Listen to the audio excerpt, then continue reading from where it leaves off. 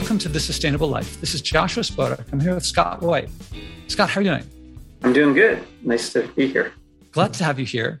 So your company, IGS Energy, is a friend of the podcast family because Joe Hoggan and Jen Bowden were on This Sustainable Life Solve for Nature, a different branch of it with a different host. And I think that's what brought us together. If it's okay with you, I'm going to share your bio with the audience so they know who you are. So Scott founded IGS in 1989 with his dad, Marv, and his sister, Kathy. Under your leadership, IGS has grown from a 3-person startup and a natural gas company to a company with hundreds of employees who proudly serve more than 1 million residential, this is really big, 1 million residential and commercial customers throughout the country.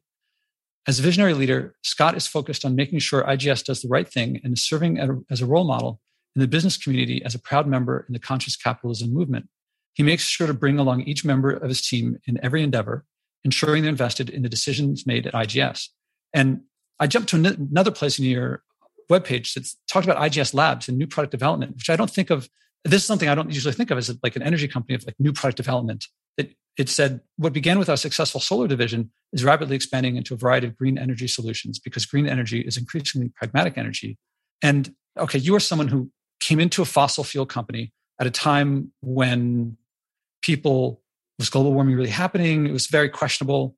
Some people felt very confident, but many people felt confidently not. And you are instituting a change. And you're talking about leadership and role models as opposed to just technology. This is the type of person I want to bring on this podcast of someone who's leading through this kind of change. I imagine it was maybe it was easy. Change is not easy.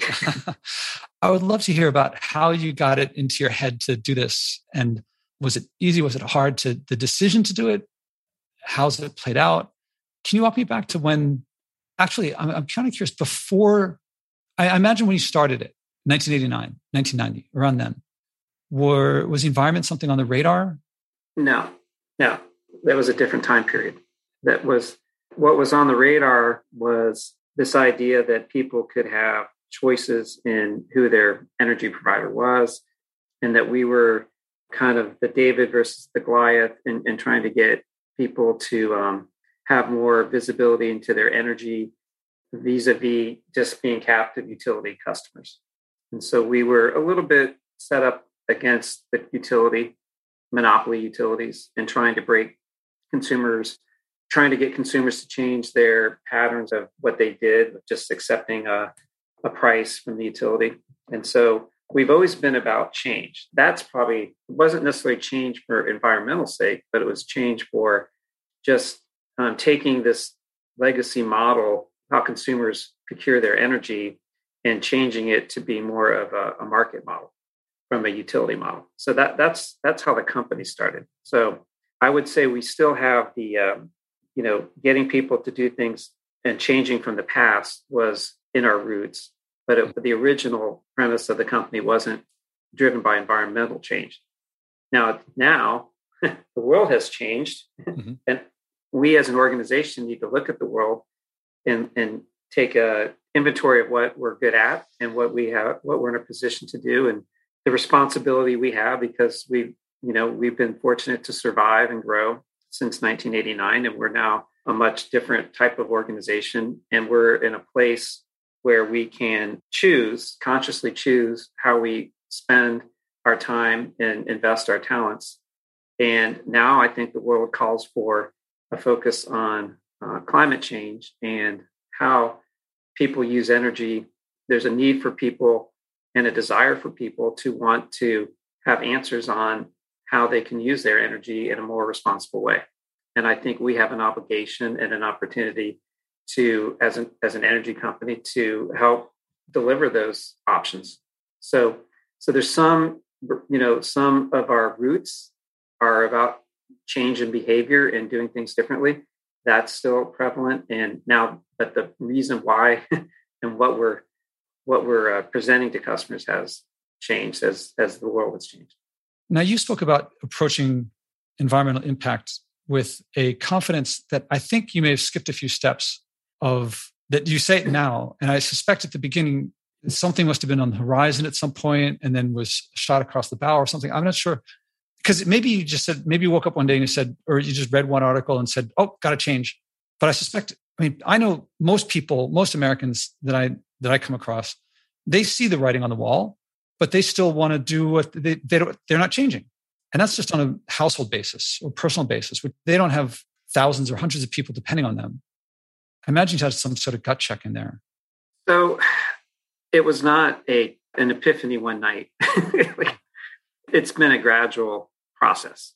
And, one of the things that I'm fortunate to be the steward of a family enterprise that has a very long-term ability to think in a longer-term way, it just became more and more evident to us that we need to gradually change how we are as a company and what we're doing, because that's where the world is going.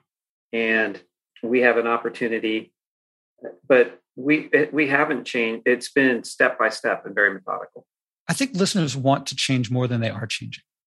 And I think they could really use role models. And I think that process, I'm not sure if you shared it a lot, because a lot of people take me to task about this a lot, because I'm doing a lot of things that people talk about but aren't doing. And I just talk about the results, but I really should talk about the challenges and the struggles that I went through. Like I talk about my famous no packaging vegan stews because I try to avoid packaged food.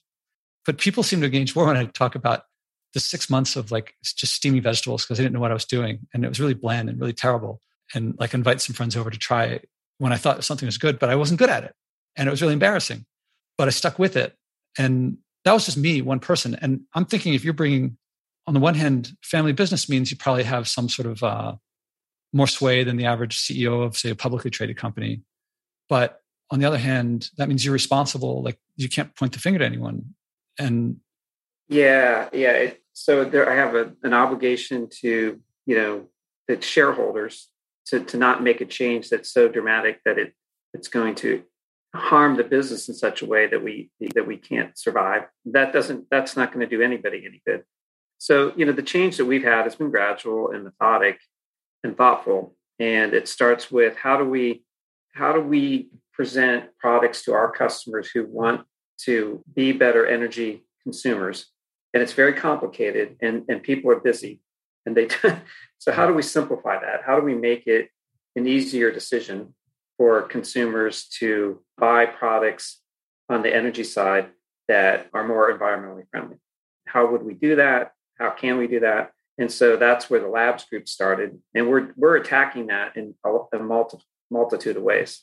We have a division that helps customers own their own solar or have their own solar on their roof. And we can help we could own those panels and sell them power that they actually have located on their roof.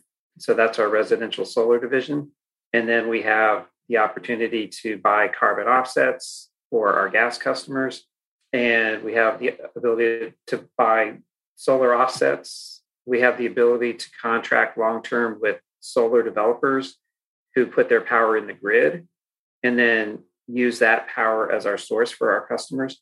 So, we took time to explore, what we're doing today, what we were doing in our role of being an energy retailer, and how do we change the way we're doing things in such a way as to introduce renewable sources or carbon-free sources, which is what our customers want, and focus our time on that. And so it's just taken several years. Now that we're here, it looks a lot easier when you put the time and effort into it. But we started this back in 2014, and it's not done. I mean, we're still, where we are as a company and as an organization, I think in some way reflects the broader population.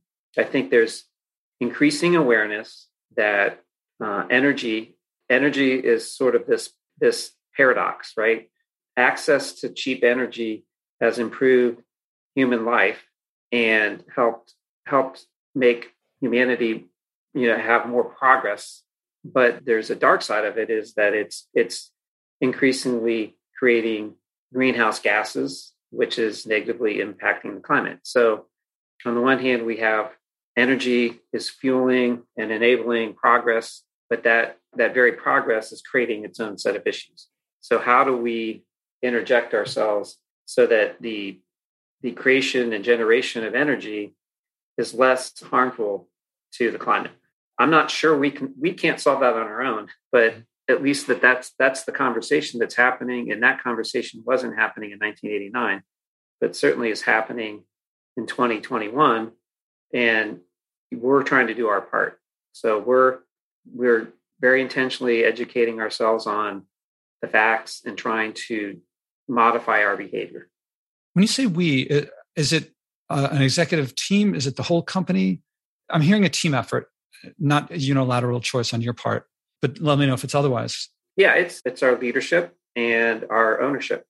I probably am, in my role, I probably am a driver of it, a driver of the direction. But I like to work collaboratively. I like to work with people who genuinely want to be doing the things that I want to get buy-in and collaboration. I think you get, there's more sincerity when people really believe in something. And I'm curious how many things, I bet to listeners and people who look at the results probably think, well, obviously they did the slam dunk obvious thing to do. And I'm guessing, my experience, when something looks really good and it's well designed, it usually means that's more work than if it, like the easier something looks in the end, the more design and engineering went into making it that way. I'm guessing that's the case with you guys, because I go to your webpage and it looks pretty clear what to do. And I'm guessing that took a lot of work and were you taking risks? Because you say it's what our customers want. Was it simply, okay, the customers want it, we're going to provide what they want? That's actually the opposite of business risk, it seems to me. But I would guess you don't really know at some point what the customer wants. Or maybe they say one thing and do another. How easy was it to figure out what to do? Was it easy? Maybe it was. Maybe it was hard. No, and also, unfortunately, when I say our customers, I guess the customers who we want to have as customers are the ones that want to be more sustainable. Not everybody cares as much, as some care more than others. And I'm finding that as each year goes by, though, there are more and more people who are accepting the realities of climate change. I would say even 5 or 6 years ago, there was more people that were skeptical that climate change was something that humans were causing, and hesitancy to want to pay any type of premium. And I'm glad to say that as time goes on, more and more people are, have educated themselves and are willing to pay a small premium for energy that is carbon-free or sourced from renewable sources. So that helps us continue our path forward. So, what we do is deal with consumers. So it's we try to keep our ear to the ground in terms of what our customers are telling us. So when we started, it was more of a theory than a reality. We had a suspicion that if we could introduce energy-friendly, what I would call energy-friendly or green type of products in such a way as to not really create a high cost premium and make it easy for a customer to buy their gas or power in an eco-friendly way, that would be well received. And in fact, we validated that through pilots, and we tweaked the message and things. So it took a few years before we really refined it. How many companies that do what you do, people who supply energy, how many are making the changes that you guys are making? Are you guys sorry, I don't know the market that well. I would say the better ones, the more sophisticated ones, are doing likewise. They're moving in the same kind of direction. So that they also see that ESG goals at the corporate level and just general awareness at the mass consumer level calls for solutions. So, and I'm fine if our competitors jump into it. That's better if everybody's working towards solving this, because this is a big problem. How do you provide enough energy to serve the planet when those energy needs are growing at the pace that they've been growing because of the progress that we've made as a society, which is a good thing, and then offset that with the fact that this mass amount of energy that we're consuming, which is necessary to feed science and technology and human progress, is creating issues on the climate side. So we got a big problem. And so we can't solve it by ourselves. And if our competitors are seeing what we're doing and they're following suit, then we're happy. All right, there's a couple things. There's two directions I want to go in here. And I'll go with the first one is you're saying that you're getting messages from customers and from potential customers. And if I hear you right, there are people out there who want to know the more the consumers, citizens, people clearly demonstrate that they want to use less power, to pollute less, then I want to counter this feeling that a lot of people have of what I do doesn't matter or what difference does it make. There are people who are ready to act if that message gets out there. And if they're silent about it, people won't know to act. Is that a fair conclusion? I would say that consumers want to do something and are willing to do something as long as it doesn't impact them there's a point. Like they're willing to pay more or take an action, but there is a point. So our job is to try to allow them to participate in a way that takes less effort or less cost. That was slightly different than what I meant was if you want to know what they want in order to serve their needs. Yeah. If they're quiet about it and if they think to themselves, well, I'd prefer to use less energy, but I'll just do what my neighbors do and just not tell anyone. You don't know. And you wouldn't know to create more options for them.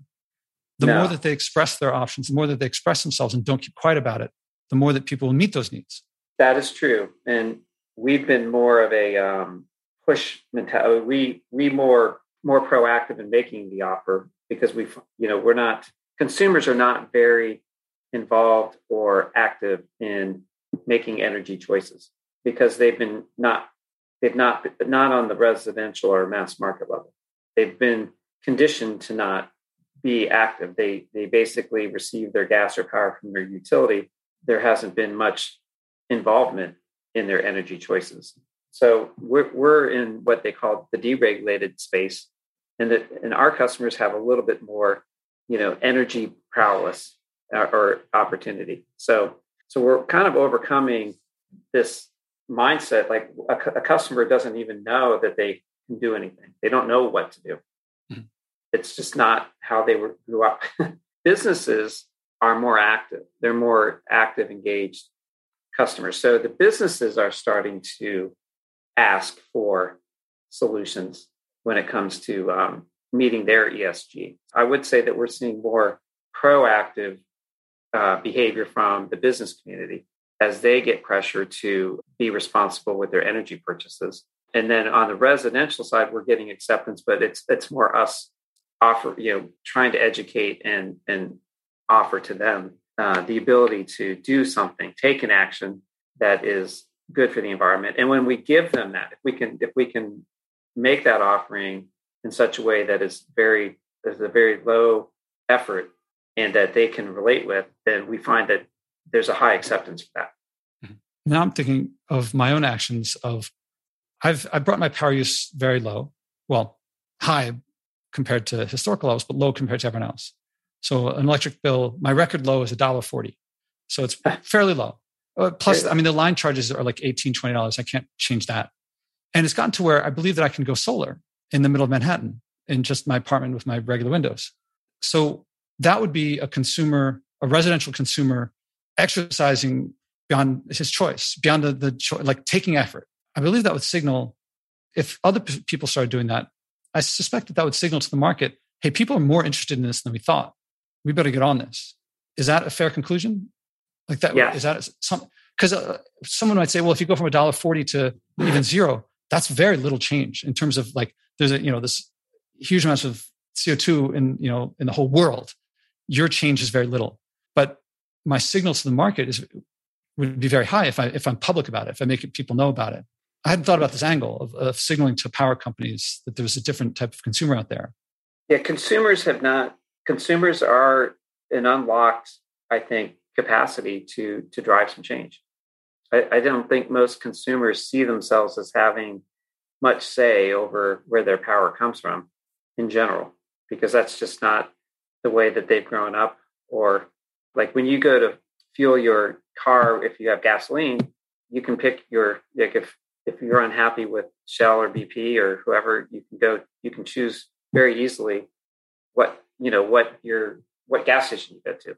That's a big energy purchase. Consumers just don't see themselves in that role when it comes to their energy choices. They see themselves as a utility customer. And so I guess they have the right to voice and demand change to their utility customers. We're different than that. Like, we're not the utility. So we're trying to find ways to give them choice directly, but there's a lack of awareness of that in general.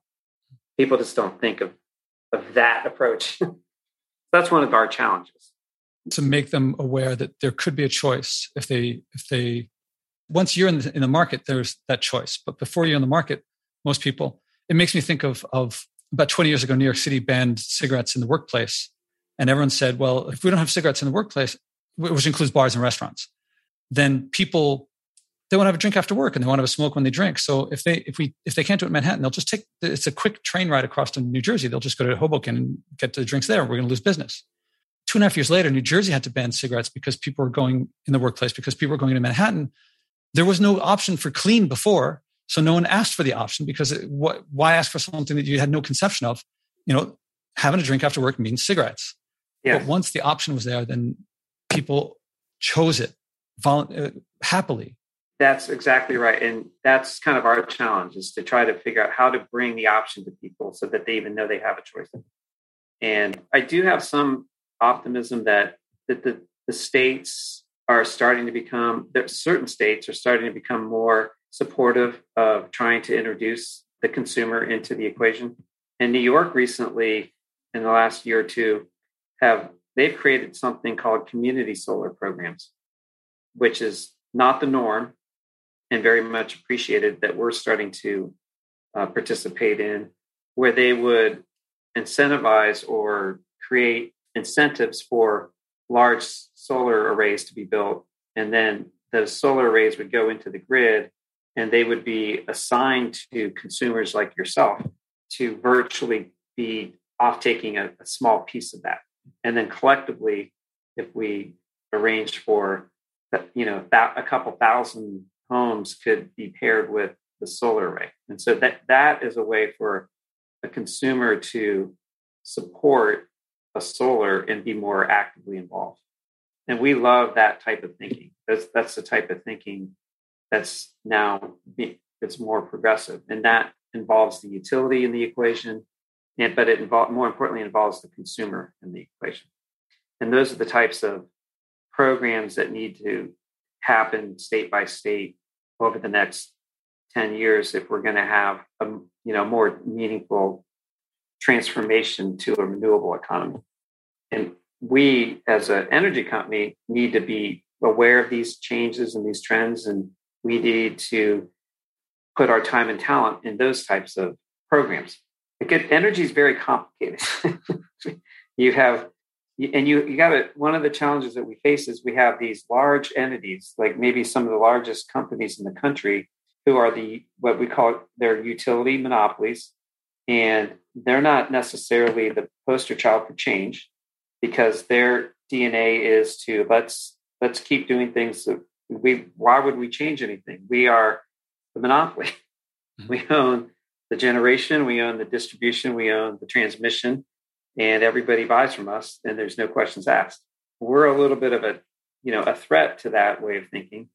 And so that has been in our DNA since 1989, that we're challenging the status quo. So we need to be mindful of how we do that.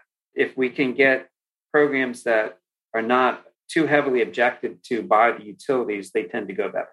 But that is one of the challenges of the energy ecosystem, is that you got these incumbent monopolies that may own coal plants and nuclear plants, and they've spent billions of dollars on these legacy assets. And so they're reluctant to overnight make a change and write those assets off. So part of our challenge as an energy company to try to fuel the transformation is that we're up against some players who don't want that change to happen. Is that exciting? Is it scary? It's a reality. It is frustrating at times. Because they're strong, because they have political clout and a lot of money. They're very well capitalized. They do have a lot of clout, and we are unable to make the kind of changes that we'd like to make as quickly as we'd like to make. And that part is discouraging. What we've learned to do is realize that every state has a different viewpoint and that we have to be flexible and work with the culture in the state that, and meet them at where they are and make our decisions. So we're operating in 20 different states. And honestly, it's like being in 20 different countries. They're all completely different. And so we try to influence at the regulatory level and the political level, but we don't have the type of clout that a incumbent utility would have. One of my biggest I'm going to change topics a bit. One of my biggest strategies is reducing consumption. And I think no amount of renewables can compare with just not using the energy. And it doesn't pollute. It doesn't cost any money. It's accessible to everyone. And I've certainly found that in dropping my consumption, my environmental footprint, according to the online calculator, is about 90%. I found that this has improved my life in ways that before I did it, I expected it would be deprivation and sacrifice and a burden. And there's definitely a transition. And maybe not everyone can drop 90%, although I certainly see some people out there who could drop a lot more than I could. I don't have a jet. And I'm not fueling jets. But where does reducing consumption fit into everything? I mean, I know a lot of people who, in my building, it's central air. I pay for air conditioning, but I haven't turned on my air conditioner. There's a big cooler on the roof and it pipes cold air through. And so I have to pay my share, but I don't use the air conditioning. And I know that there are people in my building who in May, they turn it on and maybe October, they turn it off. And it's 24/7 the entire time in between, whether they're home, whether they're away, whatever. Because they're like, well, it's just, they just think, oh, it's just the fan in my apartment. It's a very little thing, but they're still, they don't know physics. Right. They're still warming up something that has to be cooled off. And I think a lot of people think, well, if I use less energy, my life is going to get worse. I've not found that to be the case. But in any case, from an energy company standpoint, is people consuming less? Is that in your interest or is it against your interest? Is it a message you put out there? Well, first of all, that's very impressive. So my hat is off to you. I think you are demonstrating very virtuous behavior that we don't see a lot of. I will be honest and admit that we have not focused as much on energy efficiency side of it as we could. Part of it is trying to figure out how would we help consumers be more efficient? What is it that we could do to do that? And that's something that would be studied in our labs group. We do have one product that we've figured out that is needed and that we could help our consumers that would be LED lighting. And we have a program that's active in usually larger buildings that want to replace out their more energy intensive lights. And the LED lighting that we substituted for it dramatically reduces their energy for lighting. It can impact their overall usage, which I was surprised. But for some of these commercial operations, it can reduce it about 20% of their total electric spend just by flipping out these electric LEDs. But at the homeowner level, we haven't figured out yet where we might play. And that is something that we probably need to move towards. We're more focused on providing more eco-friendly energy, but we haven't focused on on the demand side, let's reduce that demand. That's probably something that if we put our mind to it, figure that out, but we haven't yet. Oh, if you want to talk to someone who's been doing it for a while, let me know. Okay. I'll be honest, I'm going to pick on the utilities here. Part of the reason is a lot of the utilities have programs that where they collect money from all the ratepayers to create these subsidized energy efficiency programs.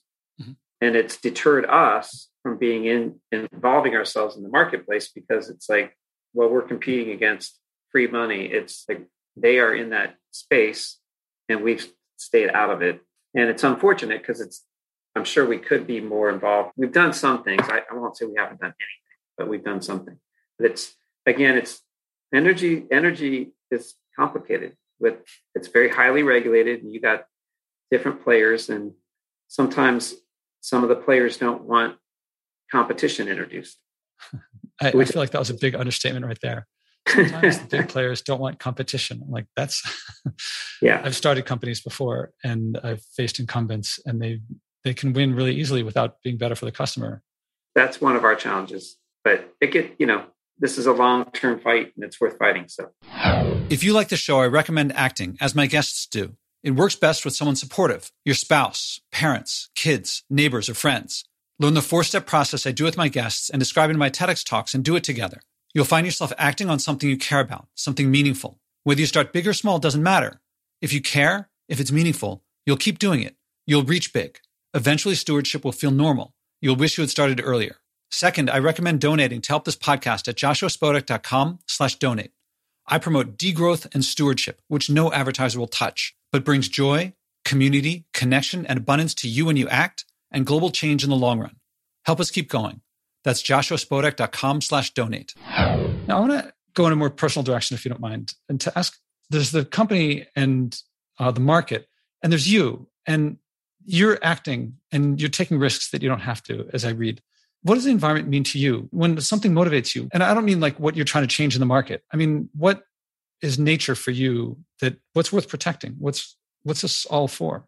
But I think if I think of my kids and my future generations and where we're going as a society, like I said, in the last 7 years, I've tried to educate myself a little bit more on the energy market itself, and I've just come to understand that we're wonderfully blessed to have lots of new technology and industrial progress and inventions. It's dramatically impacted our lives in a positive way.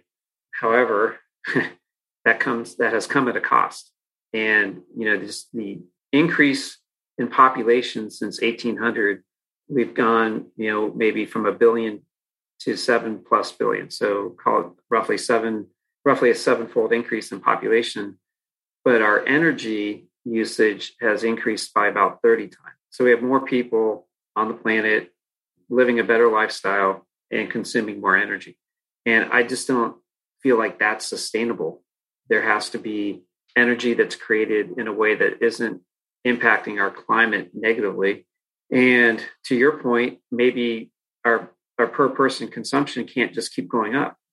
We need to maybe check ourselves and become aware of that. So I'm about halfway through my life, and I wasn't as reflective in the first half. I was more interested in paying my bills and just taking care of the day-to-day needs of the company. And now I have the luxury of thinking a little bit more, what kind of impact can I make? And I do have some influence over what the company does. And I can, I enjoy that influence, and I can turn the company into problem solvers. And we can't solve a problem, but we can help contribute to others and ourselves being a part of the solution. When you say part of the solution, you're saying, I'm hearing that there's a future that we may sleepwalk into that you don't like. And what I'm asking is what's in the past? What is worth saving? What experiences do you have that make this worthwhile? Not what do you want to do about it, but when you think about the environment, what do you think about? I think you're kids, but before you had kids, you probably thought about the environment before they were born. Yeah, no, if I think back to my childhood, there were a lot less people. There's a lot less traffic. There was more open space. There was, we didn't have wildfires to the scale that we have. The planet was a little more settled. And, I don't like the direction that we're going. I feel like you're talking about the past was actually about the future. We didn't have wildfires. There were fewer people saying, I feel like you're saying, now there's a lot of wildfires. Now there's a lot of people. What was it like then? I think that a lot of people have the sense of, it feels so natural that they figure everyone else has something similar. But I think it's what I found. I asked this question of a lot of people, and it's always unique and it's different. And I think it's really my favorite part of the podcast is to hear what the environment means to people. People who grow up in different places, they have different experiences. And people who grow up in different times, it's different. And I think people miss that. Oh yeah, progress is a double-edged sword, right? Life can be a little simpler without all these advanced technologies. Mm-hmm. So I don't know. For me, I just don't want progress to continue to actually create and threaten the way that our lives are today, right? Even if we forget going back, can we are we going to start to give up more of our natural landscape? Are we going to threaten some of our coastal cities? I see the world is a lot in my short 50 years. The world has changed quite a bit. And there's positives and negatives to those changes. You're talking about landscapes. Do you have a landscape in mind? Do you have an experience that is in your heart? Oh, I think the beaches on Florida. Going down as a kid, we would in South Carolina, just the vastness of the ocean, and the beaches were pretty pristine back then. I felt like the ocean was this vast, enormous place when you're a kid that is clean. And, maybe I wasn't educated back then, but it seems like we're dumping a lot into our oceans. But yeah, as a child, spending a time outside in Florida in the beaches were something I always enjoyed. Now, I think of you're in Ohio, right? Yeah. Did you grow up there, or did you? No, we've always lived here, but my family would go visit my grandparents in Florida every year. So when you talk about the vastness, I'm guessing that it's much vaster than maybe someone who grew up at the ocean doesn't appreciate it in the same way as someone who sees it less commonly. Oh yeah, when you're in the heartland and you go see the ocean, that's a pretty transformational. And beyond the oceans, I also really enjoy the mountains. I've been able to get out to Colorado on a fairly regular basis, but these areas of the country are important to me. I'm reading off the way you're saying it. I'm hearing wonder and awe. Or what kind of emotion is it? Because when you're talking about more people and more complexity, maybe we miss out on these things. Simplicity. I hope I'm not getting too personal, but yeah, with technology and progress, it's a double-edged sword. You have, when I was growing up, I didn't have Instagram. I didn't have access. I wasn't constantly on. There was no cell phone, right? So my childhood was much simpler. So I've seen dramatic changes my teenage years versus my kids' teenage years. And some of that is good. And some of it is, I'm also hearing about depression and anxiety and trying to keep up with the images that they see, right? So technology and progress has given us a double-edged sword. I'm not Amish. I'm not saying that we should, but I think we should be mindful of what these technologies and these advances are doing and, be aware of them. And at a personal level, how much time you spend on the phone looking at Instagram isn't necessarily a positive. And another example would be all the advances and abilities for us to manufacture and build and transport and grow and store. Those are all wonderful things. However, they take an enormous amount of energy and consume an enormous amount of resources, and left unchecked can have negative impacts. So based on this double-edged sword and of what you're calling progress, partly progress, it sounds like, not all progress it might be, and also this experience in your youth and that's still available, I invite you at your option to think of something to do to act on those feelings, to manifest them today. And you don't have to do it, but if you do, with a couple constraints, that something you're not already doing, something that you do yourself, because I get so many leaders and like, oh, I'll start a team to do something, but this is for personal action, and something that has a physical effect on the world. Big or small is not the point, not just reading or watching a documentary. And if you're game for it, to share what that experience was like on a second episode. All right. I was tipped off that this might challenge me. Two people have already been on the podcast. So right. I figured, yeah. Yeah. So I thought about it a little bit.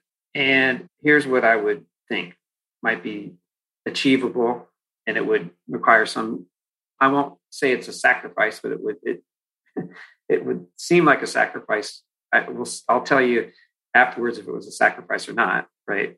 But I think it would involve just cutting out red meat and chicken and that food source and going more plant-based would be a behavior change for me that would be something that I think would benefit. It wouldn't move the needle on the world, but reducing going to a plant-based diet would be a change that I could make that would require a little bit of sacrifice, but I think would be something I could attempt to do. Now, it fits the 3 criteria, but I want to make sure that I'm not sure if it connects with your experience of the ocean or of the mountains. And if it's simply, what I didn't ask is can you sacrifice something?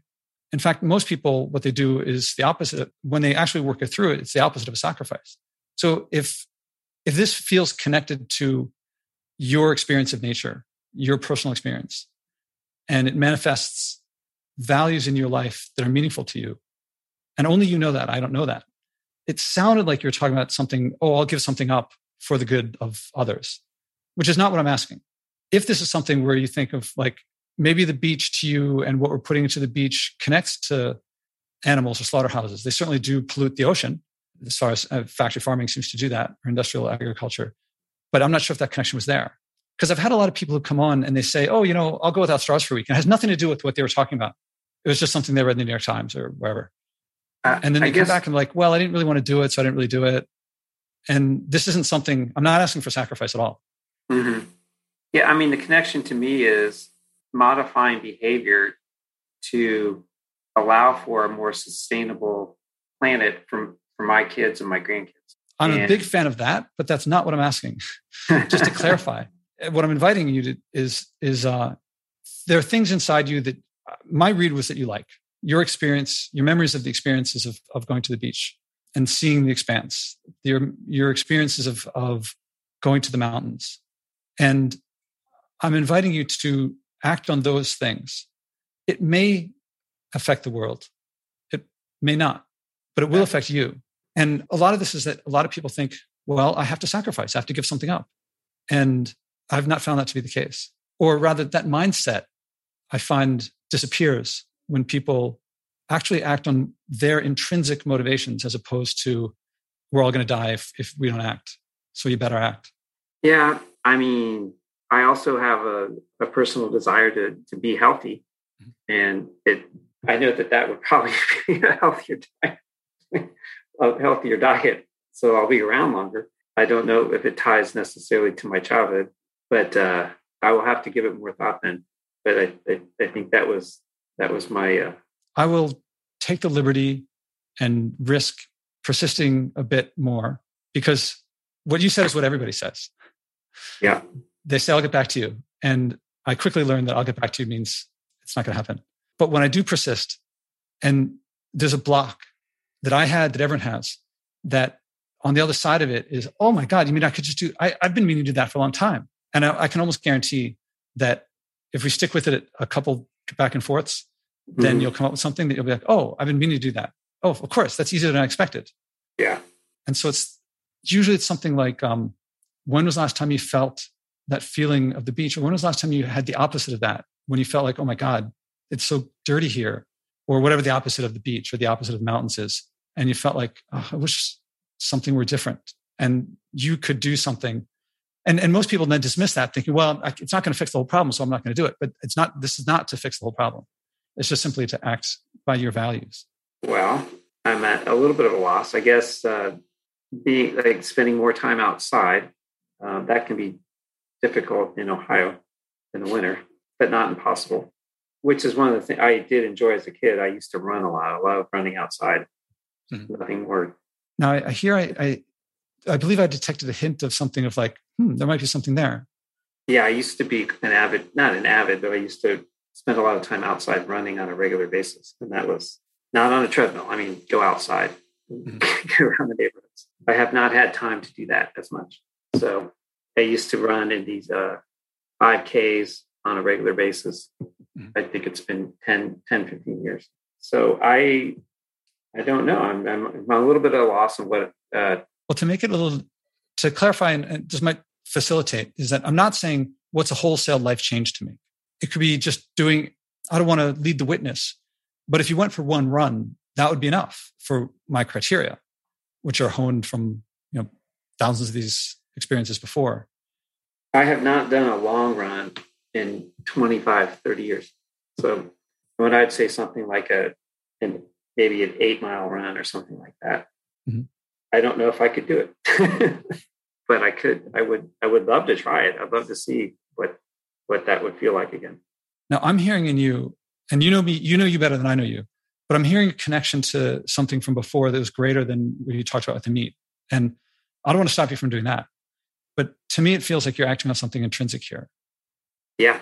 So the next step would be to make it a SMART goal, specific, measurable, achievable, realistic, time bound.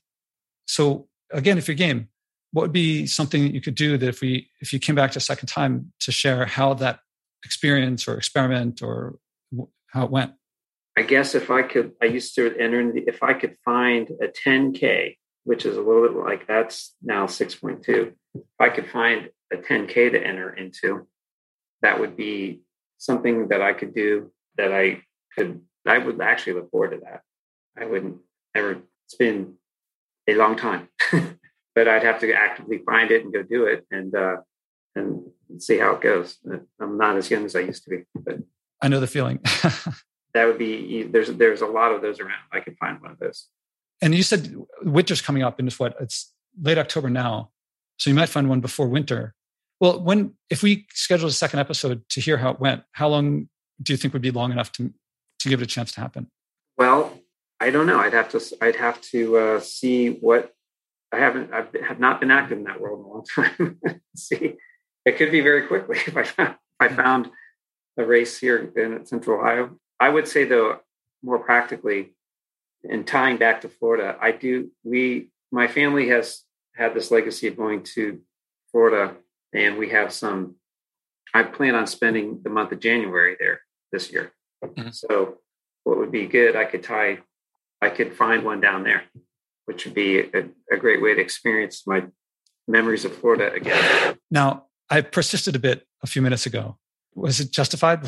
I don't want to say did the ends justify the means, but was it okay that I pressed a little bit? No, that's a kind of a challenge that I wouldn't have done that. I wouldn't have gone and found a 6.2 mile race. But I think it'd be good. I think it'd be good to go do that again, experience what I used to enjoy. And I think I could commit to that and report back. Okay. So then if you're going to be there in January and you can do it, and then would scheduling a second conversation in February work? Yeah. Okay. And now you're making me think of when I was in my 20s. After the winter, I could just go out and run 5 miles. And now, like 5 miles, I didn't even think about it. And now I'm 50. So even like 10 years ago, I couldn't just go out and run 5 miles. I'd have to work up to it. And after work, I have to take a lot longer to work up to it. So yeah, this will give me some time. That's perfect. It's 3 months. I feel confident. It's enough of a reach to make me have to work at it, but it's not a marathon. It's not a half marathon. Okay. I'll be very curious how this affects your views on how this connects with IGS, how this connects with energy. Because while you're running, you're not watching TV. I mean, I'm hearing that the running is something like it was before. Yeah. You zone out of you take everything out. Back then, distraction was maybe the TV and MTV, right? MTV was just coming out when I can't even imagine what it's like to be a kid. Cell phones and Instagram and Snapchat and all that right here in your hand. When you're out running, you're just out. Your mind clears. Yeah. So that'll be great. I actually look forward to that experience. And hopefully I can do it in a reasonable time. You mean speed, the pace? Yeah. Yeah. I'll be curious to hear. And so you're not viewing this as a sacrifice? No. Okay. Yeah. So now, for better, for worse, you've now motivated me. The next time someone is on and says, well, I'll get back to you. I can't think of anything just yet. I'll say, I'm going to persist a little bit here. Because I think everyone has this in them that they really, there's an experience with nature that they relish and celebrate. Yeah. And I would say I used to run a lot as a kid, and I like being outside and running. And there's a connection with nature through the running along the beach, running along the neighborhood, just being outside. Mm-hmm. Well, now we're speculating how it'll be. I propose we pick up here after you've run in February. And if you run earlier, let me know and you want to do it, like maybe you'll find one next week and you'll come back earlier. But I propose we pick up in February or earlier if you want to. That sounds good. Okay. And then is there anything I didn't think to ask or anything you might want to share with the listeners directly before closing? No, I think I'll defer to you and how you. I think I'm not really pushing an agenda, so I don't really have anything. All right. Well, Scott White, thank you very much. Yeah, it was nice to meet you. How many people are bringing a message of joy from what everyone calls saving the environment, but I call the future? Step by step, this podcast is creating a culture of joy, community, and connection around sharing and acting on our environmental values. Again, there's no profit in buying and wasting less, but we'll all love our lives and relationships more when we do. I can use your support. Please donate at joshuaspodek.com/donate. Again, that's joshuaspodek.com/donate.